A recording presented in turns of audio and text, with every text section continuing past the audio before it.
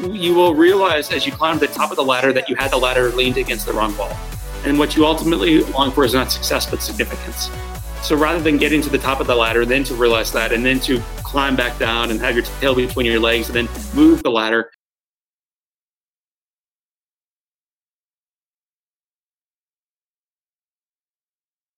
Welcome everyone to Work 2.0 podcast. Today we have with us a very inspiring figure, and we are on for a great treat. So we have with us John O'Leary and a brief bio. So president, speaker, and author of John O'Leary Live Inspired.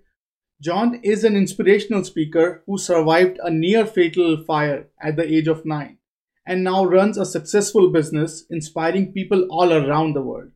As an internationally acclaimed speaker, best-selling author, and renowned podcast host, John helps hundreds of thousands of people to live inspired each year, sharing his insights, inspiring messages with emotional storytelling, unexpected humor. And in this session, we will also talk about his upcoming book, In Awe. And with that, John, welcome to the podcast. Yeah, what a beautiful introduction, and it is really an honor to be on your show. So thank you for inviting me on. So firstly, thank you so much for spreading joy and inspiration to a lot of people around the world. We need folks like you, and thank you to everyone like you who are just stepping up and sort of bringing their personal story, so we can all latch on to this thing. Okay, there's still hope and joy around the world for us to latch on to. So I do appreciate that. So, in my very first book, I'm glad you bring that up. When I got the book back, there was a picture of me on the cover of it. And I said to the publisher, did you guys read the book? Because the book itself, the first book was called On Fire. The next one's called In Awe. But the books are not about me. It's about all the people who showed up with all this courage, all this compassion, all this remarkable resiliency into a little boy's life that had no reason for hope, that had no ability to take the next step forward, that had no future whatsoever. The things they did, what they taught me, and ultimately what it means for the rest of us. So if I am revealing to you a little bit of joy in this podcast or a little bit of hope, it's only because I'm reflecting what has been given to me tenfold. That's beautifully said. And so let's walk through your journey. Walk us through your early days and what brought this fatality, and how do you endure it, and walk us through that journey. Yeah, sure. So one of the most important things that I think for your audience to recognize is when I was 27 years old, I'd never told anybody the answer to the question that you're asking me right now. So even up until the age of 27, I'd never told anybody what happened to me as a kid. And that's a stunning transformation, as you're about to hear, because that's what I do professionally these days. It's all I do. So what happened to me as a kid? This is the story. At age 9, I was burned in a house fire on 100% of my body. 87% of those burns were third degree. And that is, whether it's 2020 or 1987 when it happened to me, this is a death sentence. And so I come into this hospital room, I'm dying. The story is my mom and dad show up. They show up with amazing grace and courage and compassion and love. But they also are bold. They tell me that if I want to live, I have to choose this. That I have to choose the next step forward along the journey. And it was a choice that we made collectively every step along the way for 5.5 months. I went through dozens of surgeries. I lost my fingers to the amputation, years of therapy that followed. And this little boy with no chance at coming out of the hospital eventually comes home. I eventually returned to a semblance of normalcy, and I never looked back. And so my goal as a kid, and this might touch some of your listeners right where they are, but my goal was to be ordinary. I didn't want to be extraordinary. I didn't want to run a business. I didn't want to step into work 2.0. I barely could handle life 1.0, let alone the next step in it. I just wanted to fit in. So that was the great desire of my heart and of my life. And then over time, and you can ask me as many questions as you'd like around it, I began to embrace the story and then be able to not only embrace it at home, where it's always where it starts, but also to embrace it into a marketplace that I think is longing for hope and joy. Interesting. Wow. So walk us through that kid who has gone through this terrible testing time. What went to your mind? What brought you to sanity, saying, okay, I can maybe fight this thing, and walk us through that sort of great transformation in your personality. Yeah.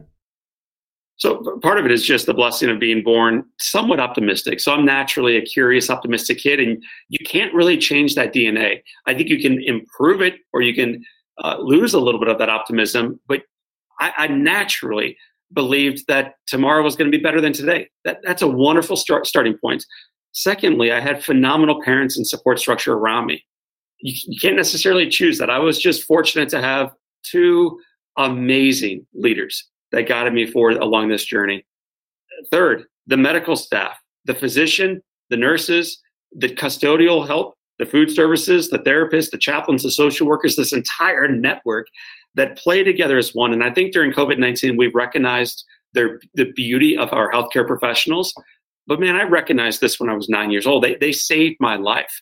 And yet they could not have done it on their own. There was a team of people around our community here in St. Louis, Missouri, around the United States and around the world. Pope John Paul II was writing letters to us saying he was praying for us. Trees were being planted in Israel.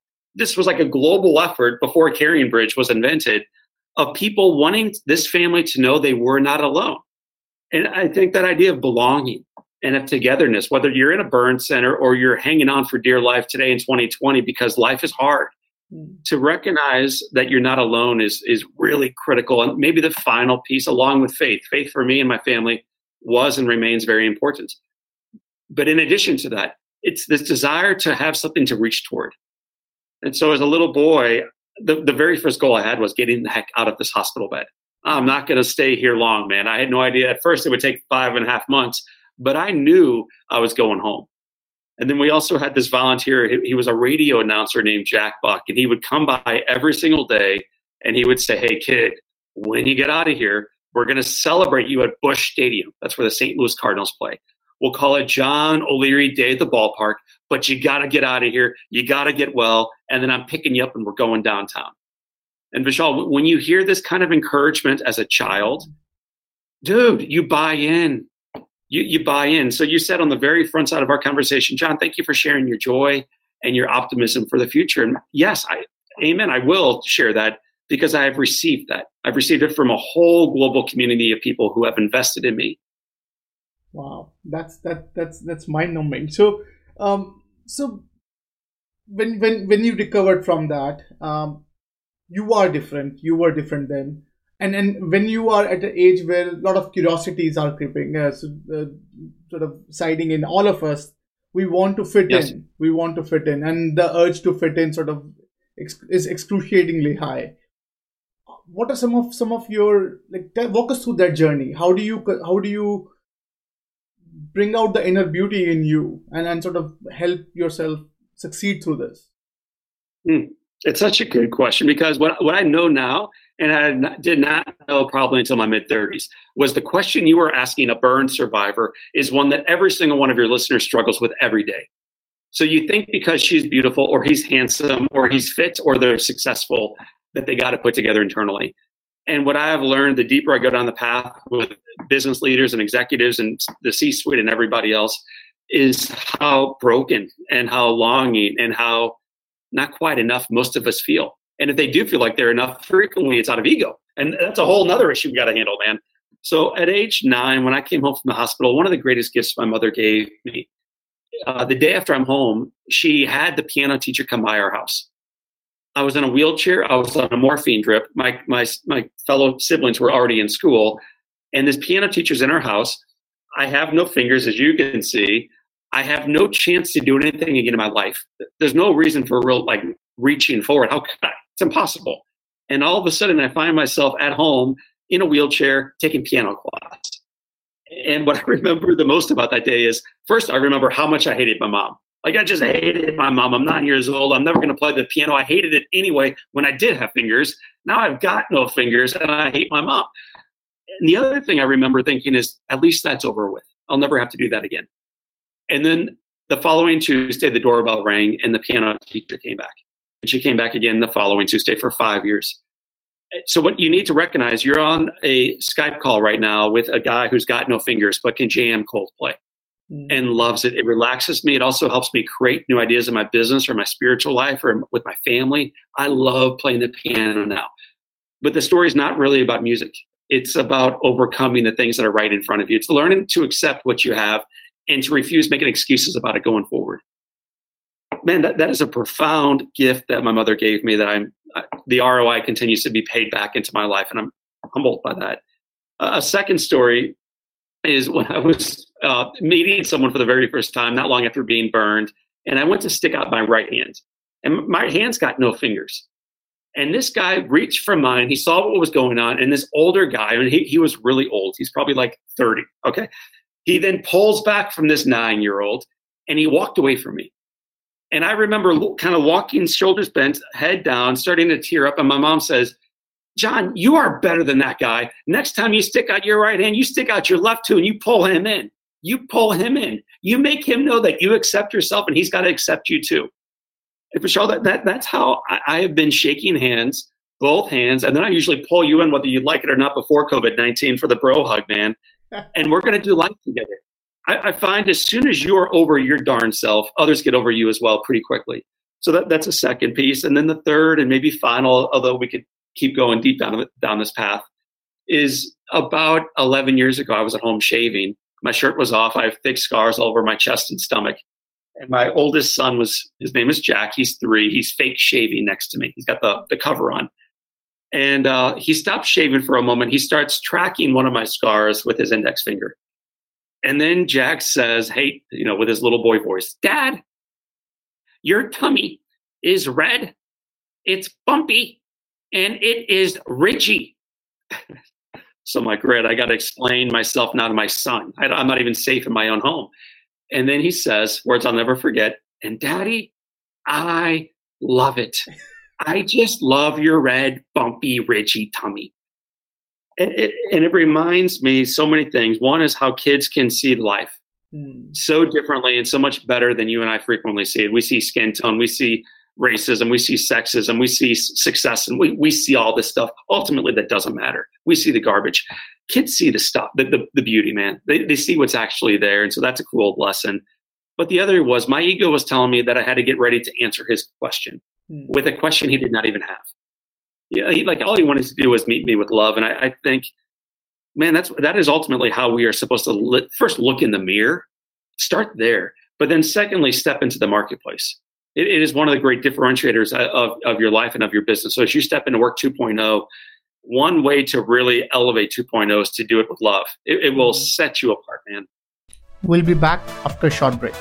This part of the podcast is sponsored by Tao.ai, world's first AI-powered platform to build enterprise success network. Learn more at Tao.ai. Let's go back.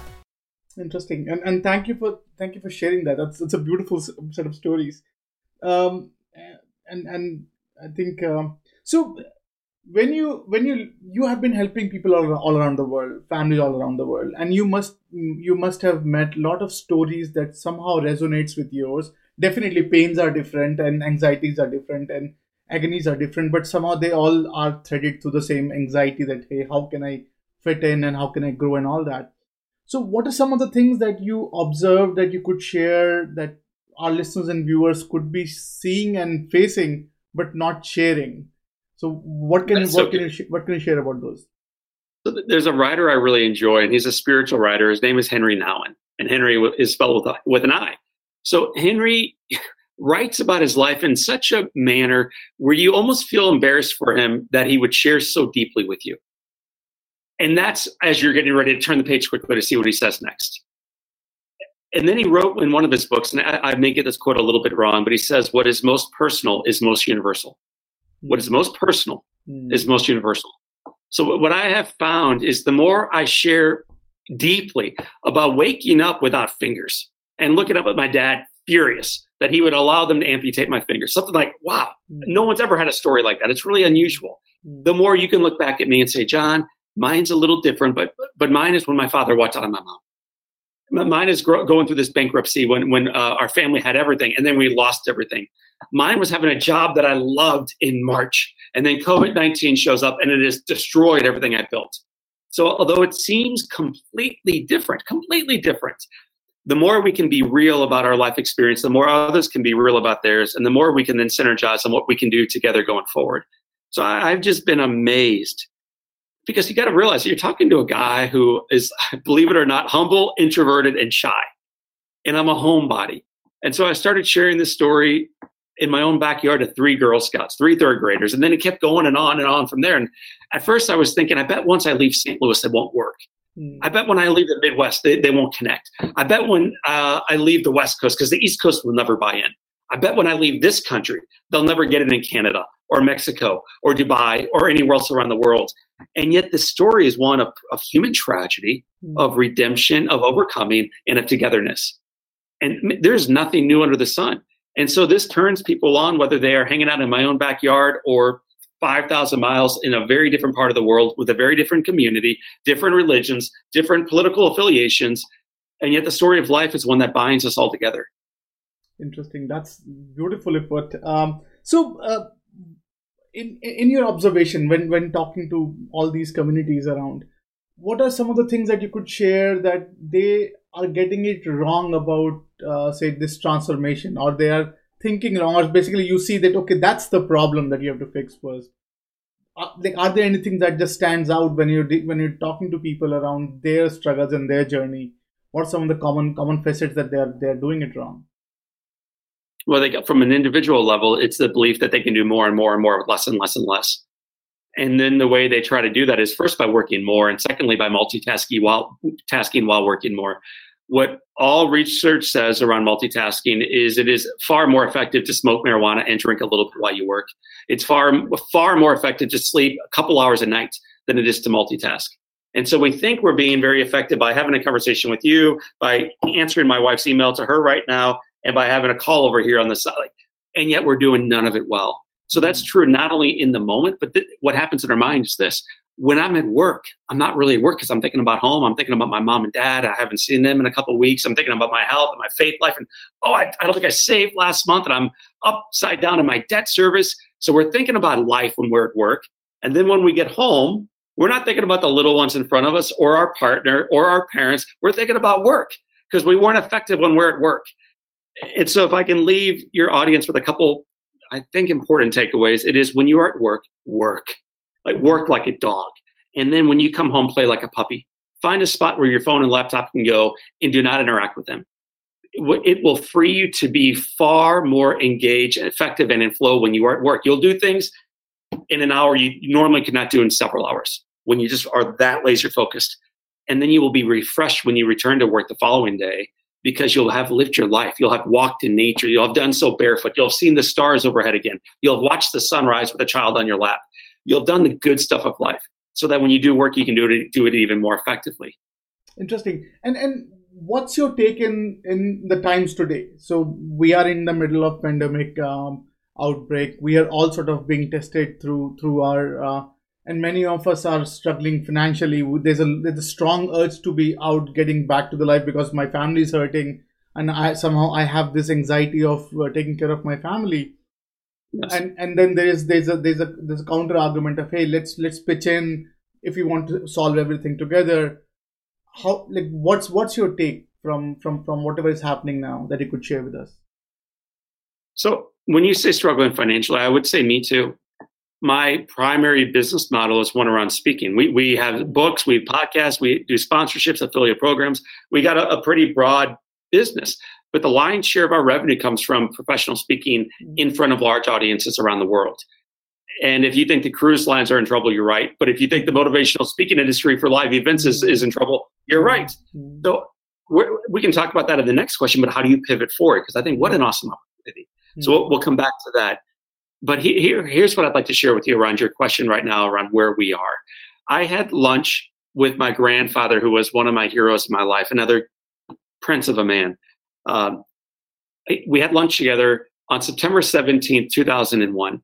It was the first day the stock market was open again after 9/11, September 11th. And as we were sitting down for pasta, my grandfather shares that he just made 2 large investments in American Airlines and in Boeing. And anyone with any insight at all into market conditions would say, John, the 2 stocks that will take the biggest beating when the markets open up are airplane manufacturing, because no one's going to fly anymore, and specific airlines, in particular those that flew into buildings. No one's going to do this anymore. And Grandpa is making a bet in these businesses. So I asked Grandpa some questions around that. And rather than give me answers, he finally said, John, do you know why they call us the greatest generation? And I said, no, tell me, Grandpa. He said, it was not because we survived the Depression. He said, I think most people try to survive difficult times. It was not because we went off and we fought in World War II. I think most people fight against things that are wrong. It was not because we were the most productive, successful society in the history of the world when we returned from war. That's not why we're the greatest generation. He took a sip of his lemonade and he said, we are the greatest generation because we never forgot the lessons learned along the way. That sentence has really always stuck with me. We never forgot the lessons that we learned along the way through a Great Depression, agony we don't know, through a world war, agony I've never experienced, through building up a society as a collection of great people doing the best they can together.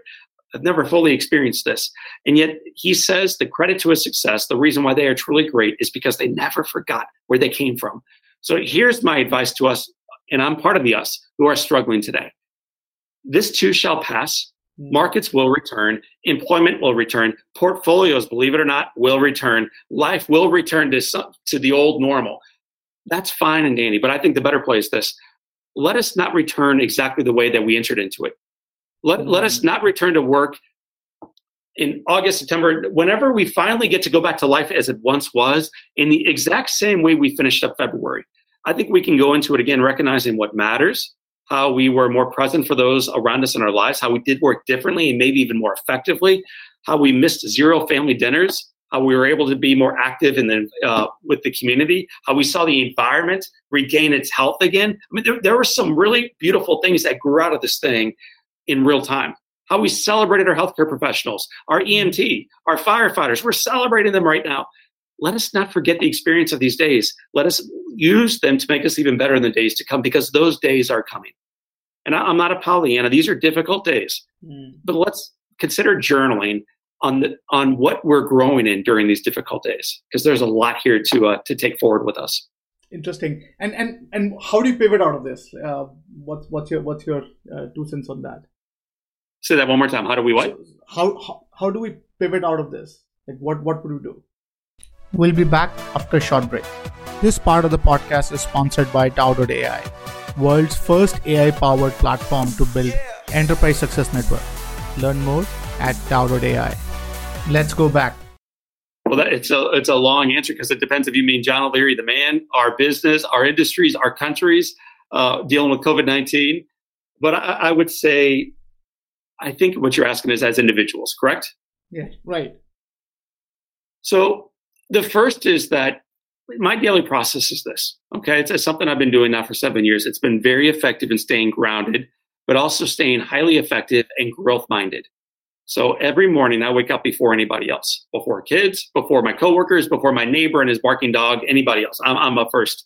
I make either a big pot of coffee or a big pot of tea. I walk up on the screen porch and I sit there in the dark. Okay? And then every morning, I don't know how it happens. I'm not that smart, but here it is. Every morning as I look east, there's this little baby glimmer of hope that eventually forms. And then as the sun continues to mount its approach across the horizon, I grab my leather-bound journal. I've got a nice, expensive journal because I don't want to lose it. I want to remember it, and I want to hand it on to my kids as an heirloom. I grab that journal, and I ask myself one question every morning. Why me? And then I answer it. And sometimes it's, why am I here today? Sometimes it's, why am I grateful? Sometimes it's, what are the blessings that I have in my life that I'm so busy I may not be taking inventory of right now? Maybe it's a love letter that I'm going to write to a friend, a colleague, a spouse, a parent. But every day I start reflectively, prayerfully, meditatively looking east, hoping for the sunrise. And it's always happened. Unbelievable. Every single day, even if it's cloudy, we get a sunrise. So that's a cool way to start the day. Don't grab your phone. Don't grab your laptop. Do not grab the newspaper. Don't do that, okay? Because what comes into your mind eventually comes out. So be careful what you are selecting to opt into. The second thing I do, it's a part of my daily process, is I'm reminded of why I do the work I do. And the work I do is not just work 2.0. It's the work of being a dad, a husband, a son, a neighbor, a friend, an entrepreneur, a writer, all these jobs. Man, I got a lot of jobs. Why do I do the work I do, work 2.0? And the way I've come up with this answer is by turning it into a statement. I choose to thrive because. So with COVID-19, with a cancer diagnosis, with burns, in the midst of a great crisis, whatever that is in your individual life or as a society, answer the question, who cares, with the statement, I choose to thrive because. And that's going to give you your ignition statement or your mission statement for life. And mine is this, but I beg all of your listeners to make their own. Mine is this. This is why I get up early and smile all day long and go to bed late. I choose to thrive because God demands it, my family deserves it, and the world is starved for it. Let's go. So I choose to thrive, even when I'm physically in pain or emotionally sometimes a little beat down, man, or we're dealing with some headwinds on the markets right now. I choose to thrive. Headwinds be damned. Because God demands it, my family deserves it, and the world is starved for it. Let's go. No more excuses, man. No more excuses. And then the third and final question, I do this one at the end of the day. It's next to my toothbrush. It's a different journal. I'm big into journaling. I think you track what matters to you. So some of us who work for organizations, you track miles and you get your 54.5 cents. Great. But if you're tracking miles or sales calls, why not track your life? Well, it's the greatest asset you have. It's a renewable asset. You can make this thing even better. You can make it better. Where else can you get compound interest for free, man? So grab your compound interest. Don't wait for the banks to come back around. Grab it yourself. And the way you grab compound interest is to ask the question, what more can I do? What more can I do to ensure tomorrow is even better than today? And it ensures that your life will not be stagnant, that your marriage, your health, your addiction, your spiritual journey, your finances, what you're doing in the community, a community, by the way, longing for you to engage in it, that you will not be stagnant. So what more can I do to ensure tomorrow will be even better than today? And I just promise you, if you guys ask these 3 questions every day for a week, your life will be different and it will be richer than it is right now. Beautifully put. So you are a man of faith. What's the role of faith in when we are going through these times? What would you say? So the beautiful thing about faith is it keeps you humble when you're killing it. So when you're on top of the mountain looking down at all the little people, your faith reminds you, and I don't care your faith background, your faith will remind you that you're not that big. You are not that good. God is, universe is, your creator certainly is. You're not that big. You're one of the kids, man. And in my faith background, I'm a Christian believer. God doesn't have grandbabies, man. They're all his babies. Whether they worship him or not, it doesn't really matter. God loves them all of us equally. And I think that's an important term, like completely equally. So I'm no better than anybody else when I'm on top of the world. But it also means when I'm at the bottom of it, as I sometimes feel like I am when I look in the mirror and I see scars and I feel brokenness and I'm in physical pain or I'm struggling financially, it also means I'm no lesser than anybody else. We have the same royal blood coursing through all of our lives, all of our veins. The likelihood of us being here, just strictly from a biological standpoint, I love this fact. If you do the math of your mother's eggs and your father's goods and you bring them together, the likelihood of you being here or me being here or one of your listeners being here, just think about the likelihood of that DNA showing up that led to you or me. It's less than 1 in 400 trillion. So the mere mathematical fact that you are in this room or on this podcast is shocking. And for some reason, we're bored by life, or we think that a market correction is the end of it all. And what I'm always reminded by is how sacred life is, how big our God is, and the truth in my mind that the best days remain in front of us. Beautifully put. Thank you for sharing that. So now let's jump on the fun stuff. Your book, In Awe. What is the inspiration behind this book? So, as a keynote speaker, I would go to these large organizations you would have heard of, and I would see people who looked bored by the work they do. They looked as if they were enduring the melancholy of their existence, just getting through the drudgery of work and life. And then for me, I just love working when I'm on the road. So for me, for fun, I would also go into schools and I would just hang out with these kids, whether in high school, junior high, or younger. And I would find the younger the group of kids were, the more engaged they were. When I would ask questions, in particular first graders, every single hand goes up. When I ask them, how many of you are artists? Every hand goes up. How many of you think that life's going to be bigger and better tomorrow than it is today? Every hand goes up. And then I would come home. People on the flight would be kind of bored by the day they had. I would drop my kids off at school the following day, and I would watch my own kids skip into the school building. And I thought, what the heck? What are they so excited about? And what am I missing out on? When was the last time I skipped into anything in my life? I might run from a dog, but outside of that, when was the last time I ran? They run everywhere. They're enthusiastic for life. They belong to one another and to themselves. And so I did a lot of research on what it is they have, why we lost it, and how we can return to it, and what that might do for our marketplace, for our businesses, and for our communities going forward. Wow. So I think one of the funny thing is, so when you're on a business side, we tend to fascinate over the idea of maturity, right? So business love to be mature, business love to be predictable, at least from the growth standpoint. Yes. And when we talk about, say, the kid, so how do you grapple these two facts together? You are a businessman yourself, so how do you grapple these two facts together? We'll be back after a short break.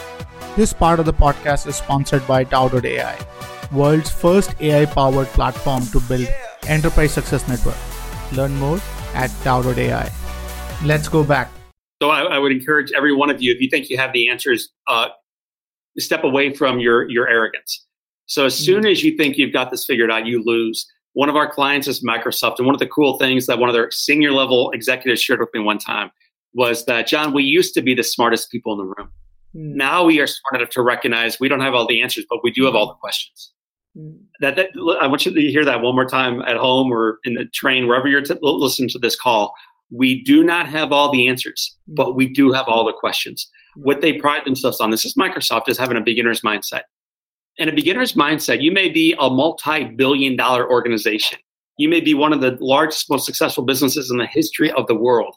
And yet, if you want to be there tomorrow, because today is no indicator of what tomorrow might bring, if you want to be there tomorrow, you've got to step into this day with a beginner's mindset.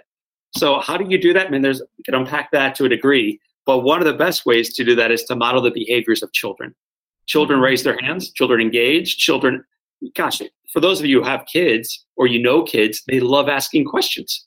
And after you answer the question, why is the sky blue? They follow up with another question. Why? It's time to go to bed. Why? Brush your teeth. Why? Tie your why? And we get sick of it. And we teach kids in school to stop asking why and get the questions, either true or false. It's not in between. There is no third option, man. We've trained out of our children through parenting, mentorship, and sometimes education, this ability to be naturally inquisitive. And yet what a beginner's mindset recognizes is if you want to grow to a new level that has not yet been achieved, you can't ask the same questions that have always been asked before because you'll get the exact same results. You must come at it from an entirely new perspective. And what better way than to ask open-ended questions like why or who says or what if or why not? Wow. And I think fascinating. I think this is absolutely amazing. And I totally agree that the very idea of being inquisitive and being curious and sort of understanding this maturity that you don't have all the answers and probably. So what are some of your observations that some of the misconceptions that businesses have about this idea of, because I think what I shared was this maturity, the aspect of maturity. We are latching onto it. We want to be mature. If you talk to a leader, like you will see the two big buckets. One bucket is, hey, I don't have any answers. I don't have all the answers, but I have people around me who will probably help me navigate to one. And then we have some other side where it would say, hey, I'm the leader and I have the answer. You have to listen to me. So how do you convince the other side to embrace this idea? Like, what are some of the strategies that you have shared would work in mellowing down that maybe I need to be humble about it? So in one organization we partnered with, they do a couple cool things. One is they walk around the room. They have a really playful question to begin with. So maybe it's, what was the coolest thing you learned this weekend? You know, what's the one positive that you want to remember when COVID-19 is no longer with us? One positive. They go around the room. Then they run around the room one more time and they share a mission moment. It's one time during the course of the past 7 days when they lived out the mission of that organization. They saw it in play. And it could be anything from, gosh, we had this difficult call come in and our administrative assistant, Deanna, just crushed it. She handled it. They were yelling at her. I could hear the other person on the other side of the phone, and she just handled it like a champ. She took care of their issue, and they left with a smile on their face. So I just want to celebrate the work she did. And all of a sudden, everybody's being patted on the back, recognizing that the work they do matters. But then another thing that they do in this meeting is they have to end one of the statements with a question mark, meaning, because typically in a team meeting, we think we need to come with the answers buttoned up with PowerPoint. And that's not actually the way to have a truly beginner's mind. It may not be to have a PowerPoint presentation yet. That may come. You may need Dropbox. You may not need all these other assets, but not yet. In the early stages, it's more like jazz. Like when you're writing music, man, you don't steamroll people with your idea, with your piano solo. You come up and you say, man, I got this chord in the back of my mind, and you start playing this chord. And then the percussionist is like, dude, I get it. And then all of a sudden the vocalist comes on, and all of a sudden you got a song. You got a song. And so I think our job as leaders is to recognize we're more like an orchestra than like a single show. Like you're not the single act here. We got to figure out how to do this work together. And in particular, I know you're big into Work 2.0. It was important in the old days to do this. I think the best organizations did this. In the new days of where we currently are, those that aren't doing this are not going to be here tomorrow, period. We need to draw forth from the ladies and gentlemen, the friends that we work with, their very best. And the only way to get their very best is to get them to engage at every conversation, at every level. The answers frequently aren't found at the top. Frequently, they're found by the people who are closest to the issues at hand. Fair point. So, from your perspective, what is the best path forward for anyone? So, if I'm reading this book, and to full disclosure, I have not yet read the book, but I just read the surrounding information about the book, and I'm looking forward to reading it very soon. So it better be on your bookshelf. When I see you again, I better see a big copy of In Awe. I promise you, if I have the copy, it will end up here. Yes, but by all means. So love to. So what I think so. What this book is written for? Like when you wrote this book, who is the ideal reader that you envision you wrote this for? You know, it's so odd is that I wrote it during a time of profound success. Unemployment was at historic highs. Lows. Markets were at historic highs. And seemingly the corporate culture that we all live in and celebrate had never, ever been stronger and better. And even with that, the pros, 1.5 million Americans that year, 2019, attempted suicide. So I wrote it during a period of profound wealth and success and despair and struggle and exhaustion around being busy, having no clue whatsoever, how could anybody, that COVID-19 was on the horizon, that it was going to tear apart all that we had thought we had, the safety net around all of us, the busyness we all celebrated, the offices that we all clamored to return to. And it was a reminder for them of the power of being more like a child in the way you show up, which means cycle through your days. When you're working, work. When you're playing, play. Take time for yourself. Our Jewish brothers and sisters would refer to this as Sabbath. Take Sabbath. Like really chill out from time to time. Come home to your family. Realize again what is important. I shared it during a time in life where I felt a calling to get people to think more creatively about the problems that we face. It's one of the reasons why we begin the book with a sense of wonder, because I wanted people to see both the opportunities and the challenges in front of us, not from a place of stagnation, like, well, we've already tried that, but from a place of profound openness that we can do even bigger and better things together. So it cannot be done individually, but it can in fact be done together. For the first time in the history of the United States, there were 6 consecutive years of people feeling worse about tomorrow than today. So we're now, as a society in our country, more pessimistic about the future for 6 consecutive years. So this is not about one administration. It's now a societal issue. It's not a political issue. It's a societal issue, which is having all kinds of blowback in our school systems, with our corporate society. Like it's having all kinds of negative effect. So sense number 2 is about expectancy. It's this idea of showing up into life with this belief that in fact tomorrow will be better, but then show it up in such a manner where you live into that. So not a Pollyanna, like the book, The Secret, which is if you just shut your eyes and imagine, it comes to pass. I'm not sure if that's true, but I do know this. If you start to think about a goal and you set specific goals around that goal and you start taking specific steps around that and you start eating differently and speaking differently and thinking differently and dreaming differently and journaling differently and connecting differently, the very goal you set out for yourself becomes a reality. In pharmacy, they struggle with testing drugs these days because sugar pills and the actual pharmacy pills both have great efficacy. What is it? Efficacy. Yeah. Efficacy. They both work. And so whether you're taking a sugar pill or you're taking an actual medicine, they both are highly effective because the patient believes they're going to get better. So then they start thinking and pretending and working and exercising and eating and talking differently, which is going to influence results. So, I'm giving you a long-winded answer. Why'd you write the book? Because I was sick of the way society looked, and I knew it could be even better. I think it's better than it's ever been. But man, we can make this thing so good. There's so much wealth. There's so much success. There's so much knowledge. There's so much mind share. Walls are coming crashing down, believe it or not. And there's an opportunity to shoulder up with one another and make sure that we live into even better days collectively going forward than we have in the past. I think it's funny you're saying that, because I remember I was talking to someone, one of the senior executive at Fortune 100 company last week, and we were talking about how 3 months back there was a talk about strategy, business, how they're going to grow and everything, and within a week, all strategy went out of the window. Right? All you trust is this guy that you have never heard of, called Dr. Fauci.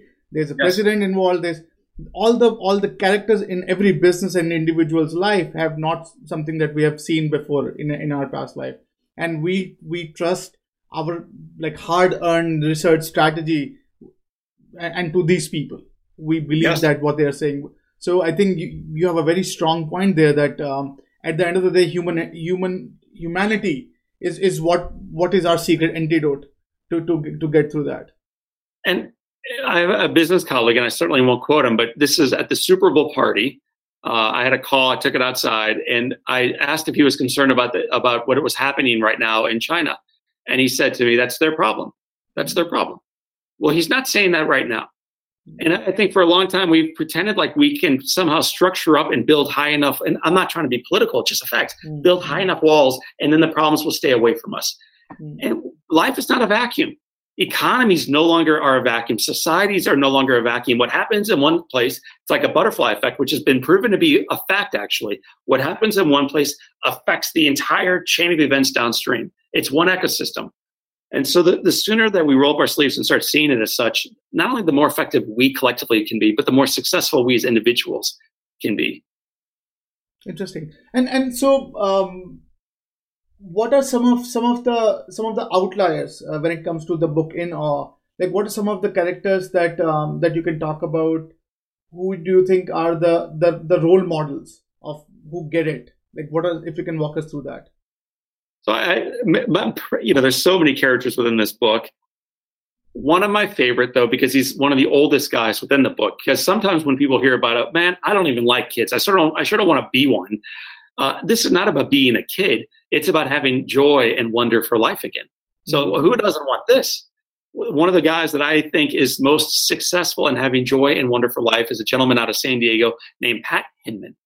Pat, when I met him, was 99 years old, and he had me speak at his corporate event. So this is a guy who's not, in some retirement community or playing golf at 99. This is a dude who is working every single day at 99.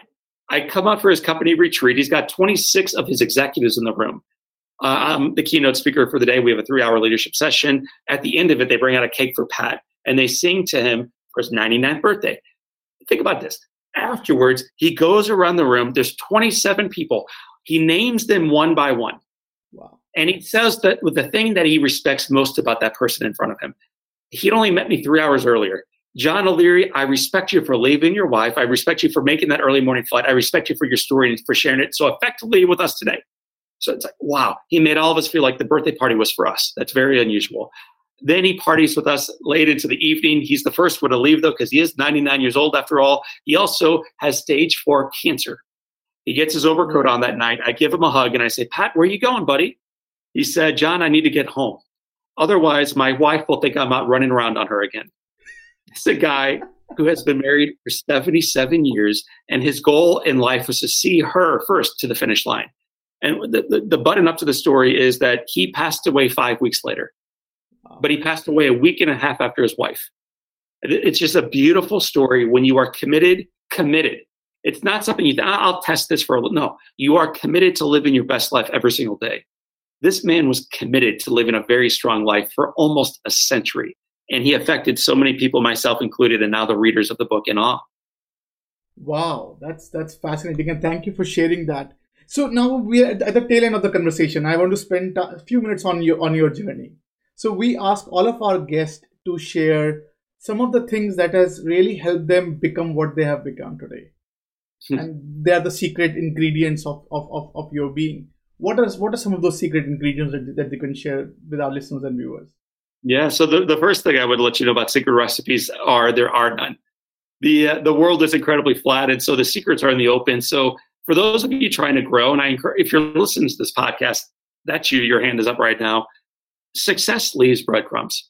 And so whether this has been the podcast that worked for you, or you're like, you know what, I didn't like it, but the one before to the one after, perfect. Take notes on what they're about to share here, because the same things that work for others will in fact work for you. That's a cool thing about life. Success is something that is replicable. You can do it again and again and again. So for me, resiliency is one of the absolute keys to my success, because I make mistakes all the time. And it would be so easy to just bury my head deep down in the sand and wait for nature to finish me off. But the resiliency reminds me that I can bounce forward, not just bounce back, but actually quite literally bounce forward. Unconditional love in my spiritual journey, to feel as if I like belong to God and am somehow chosen. Like for me, that's really inspiring. But it also means that I need to love others. I get to love not only my wife and kids, but a gentleman interviewing me for the very first time. The lady at Starbucks who serves me coffee in the morning, who's like my friend. The people at the airport who I miss desperately. The guy who works the shoe shine booth named James. The TSA officers. The lady named Taisha who takes my money when I'm coming back out of the airport because she's at the toll. Like, these are my friends. I miss them. But the reason they're my friends is because I love them. I love them. And so the more we can show up with unconditional love, the more that it's going to come back into our life. And a short little example of that, I'm also really cool to the guys at the AV tables. These are the guys in the black pants and the black shirt that most guys who do what I do ignore because they're unimportant. All they do is plug in mics and do what they do their job. Man, I love those guys. And I don't love them for any reason other than I'm called to be unconditional love to those in front of me at all times. I have booked 4 different speeches because those guys have then gone on to another meeting, told the organizer, and said, you got to bring John O'Leary into your organization. So in just showing up fully for the people in front of me, it has come back into my life tenfold, but that's not why you do it. You do it because in doing so, you change the world in small ways. And when you do that enough, the world itself begins to change. Beautiful. Thank you for sharing that. So one more question that we ask all of our guests to share are some of their favorite reads, some of the books that have really inspired them in some ways that they could share with our listeners and viewers. Like, would you have something to share? So, man, I'll give you a couple. I love The Return of the Prodigal Son. For those of you who want to be a little bit more spiritual in your reading, it's by my favorite author, a guy named Henry Nouwen. Just a beautiful, beautiful read about a guy trying to figure out what really matters in life. So that's a cool one. I love Think and Grow Rich. It's old and it's still good because there's nothing new under the sun, man. Like we can all come up with new titles and new covers and all this other stuff, but I think it's been covered before. Now we just get to add and nuance and layer it and make it even better. But these old time inspirational, they would call them self-help, but I don't believe in self-help. I think it's efficiency and effectively growing forward. Those are a couple of books that have inspired me. I'm also inspired by human stories. So Alive by Nando Prado. This is a guy who, with his rugby team out of Paraguay, crashes in the Andes. And I forget the exact time, but I think it's 110 days. They lived above 14,000 feet. These are boys who grew up at the sea level. And now they're doing life for 110 days, turning to all kinds of horrible things to survive. But they survive. They survive. And for me, when I read because fiction doesn't really turn me on, man. I can tell you about cats that talk and everything else, but I'm so much more inspired by people who pick themselves up and move forward, or even more impressed by people who pick up others and move them forward. Those are the stories that turn me on. So, man, you give me a good story about human life and resiliency, and I will devour it, and I will be better because of it. Interesting. Thank you for sharing that. Now, last but not the least, so if you want something that our guests, listeners, and viewers to take away from this conversation, what would that be? Like, what would be a closing remark for our listeners and viewers?